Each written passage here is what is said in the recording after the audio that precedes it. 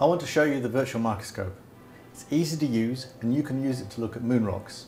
You can look at the Luna Mare basalts, the Highland rocks, meteorite impact breccias and the soils, all of which the astronauts brought back between 1969 and 1972.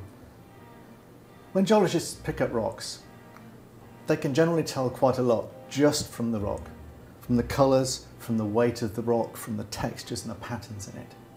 If you really want to understand a rock, you have to cut a thin section. Now you can see that we've taken one from this rock already.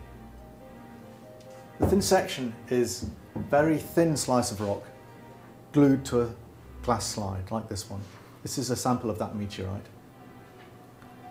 It's so thin that the light can pass through it, so that when I place it on this microscope, you can start to see the textures inside the rock, and you can see mineral grains that are just a few fractions of a millimetre across.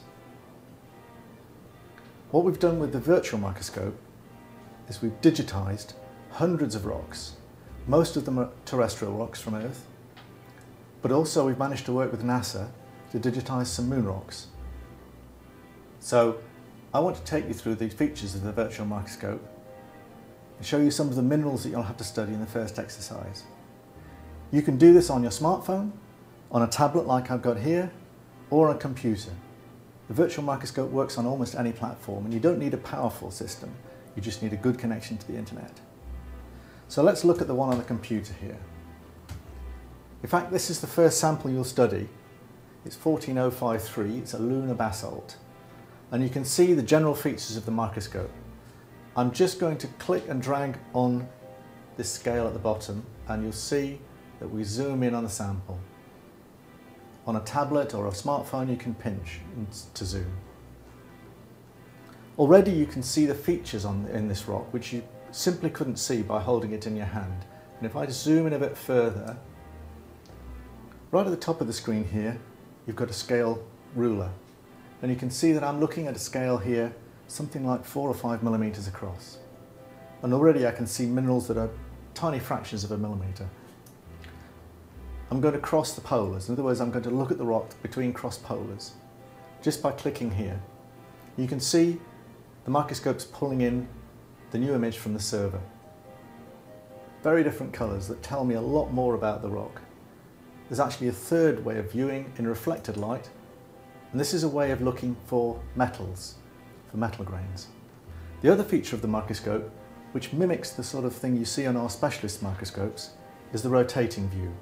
Each time you see one of these little icons here, like this little rotating red arrows, you click there and it opens up a rotating view of that point. The reason for doing that is, if you look here, you can see that the colours of the minerals change as I rotate them through the light. Let's think about the first exercise that you're being asked to do. I'll show you the three minerals, pyroxene, plagioclase and opaques, and that'll equip you to look at most moon rocks.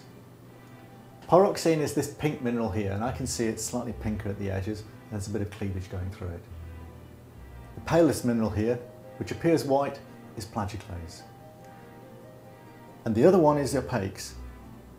Here's a big opaque in the centre here. But this is the key thing about a microscope and different types of lighting. I'm switching there to reflected light, and what was a black mineral in the centre there is now at least two different minerals. So you can learn a lot about rocks by using the virtual microscope. It's not just a pretty picture. You can see more moon rocks, meteorites and terrestrial rocks on the virtual microscope website. So you can go and explore.